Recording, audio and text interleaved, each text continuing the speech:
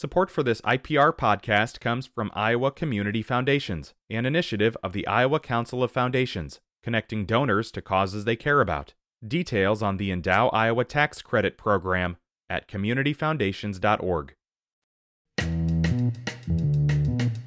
Today is Thursday, the 23rd of June, and this is Here First from IPR News. I'm Julie Englander. Federal officials signed off on the use of the Pfizer and Moderna COVID-19 vaccines for children as young as 6 months late last week. But Iowa health officials or Iowa health providers say parents may have to be patient when seeking out an appointment for the new pediatric dose.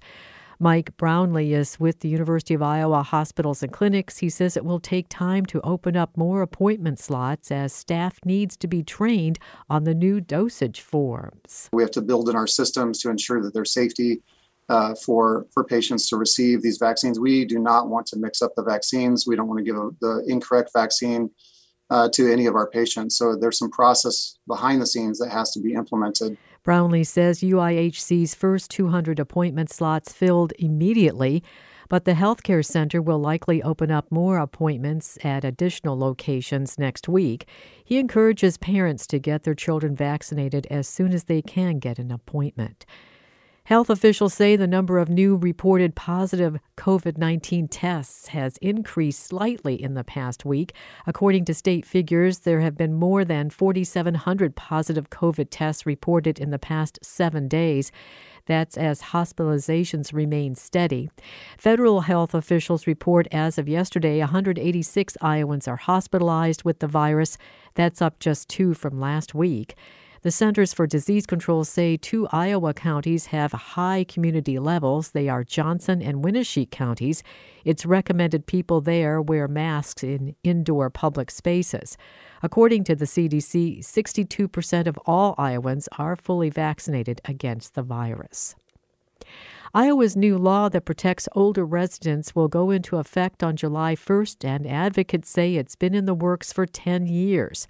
Supporters say the law gives law enforcement the tools to go after people who target older Iowans. Laura Kriegemeyer is the Elder Rights Coordinator for the Heritage Area Agency on Aging. She says now is the time to educate both older Iowans and law enforcement and social service agencies. That will be the challenge is, not only getting the awareness out there, but for people to learn and understand this new bill and understand their rights with it. So we are hopeful to be able to get some sessions out there regarding the bill for people to have some approachable information regarding it. The law covers physical abuse and financial exploitation. If convicted, penalties will range from misdemeanors to Class D felony. Kriegemeyer made her comments on IPR's River to River. A new study by Iowa State University economists say there's not enough evidence to show fertilizer companies are taking advantage of inflation to raise their prices. The study was requested by Iowa Attorney General Tom Miller earlier this year because of a spike in fertilizer prices. ISU ag economist Chad Hart is one of the study's authors. He says fertilizer prices have been rising because of a number of factors, including supply chain problems and energy market fluctuations. But it's still unclear if fertilizer companies are manipulating the prices. There were so many other things going on that you really can't disentangle what is truly supply and demand and fundamental factors impacting the fertilizer market versus what one would consider price manipulation. The study says prices will decline in the second half of this year, but they won't return to what they were in mid-2020 because of farmer demand is high and supply chain problems still exist. Hi, it's Terry Gross, the host of Fresh Air. We bring you in-depth, long-form interviews with actors, directors, musicians, authors, journalists, and more. Listen to our Peabody Award-winning Fresh Air podcast from WHYY and NPR.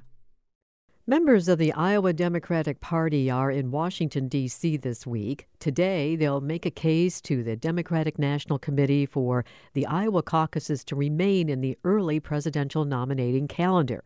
IPR's Catherine Wheeler spoke with Morning Edition host and lead political reporter Clay Masters, who's in Washington to cover the meetings. Remind us what's going on. So earlier this year, members of this Rules and Bylaws Committee within the DNC said they wanted to change up the early presidential nominating calendar, which, as it stands right now is Iowa, New Hampshire, Nevada, and South Carolina.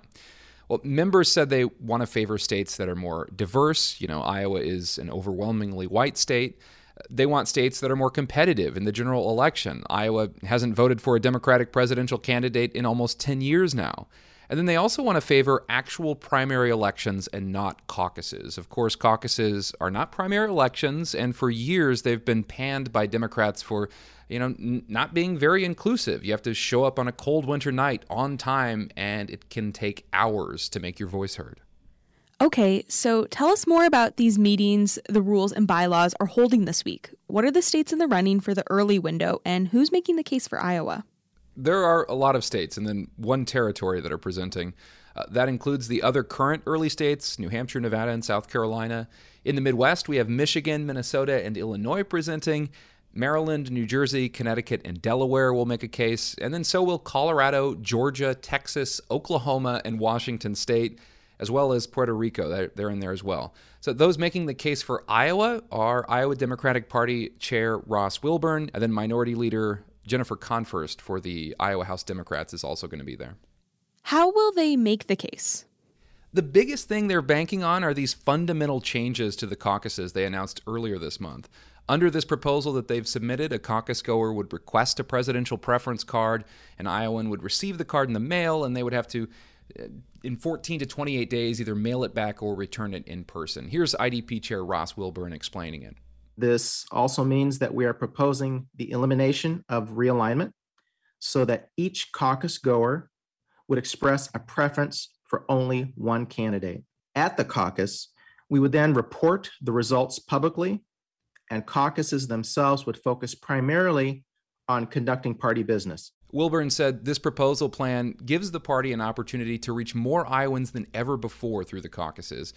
But that removal of other alignments is the biggest thing here that's going to go away in my mind if this goes through. Listeners of IPR's podcast Caucus Land will remember that it was that second alignment when caucus goers in 2008 overwhelmingly went to Barack Obama that helped him win and then propel him to the party's nomination. And that's been a uniquely caucus characteristic that would go away.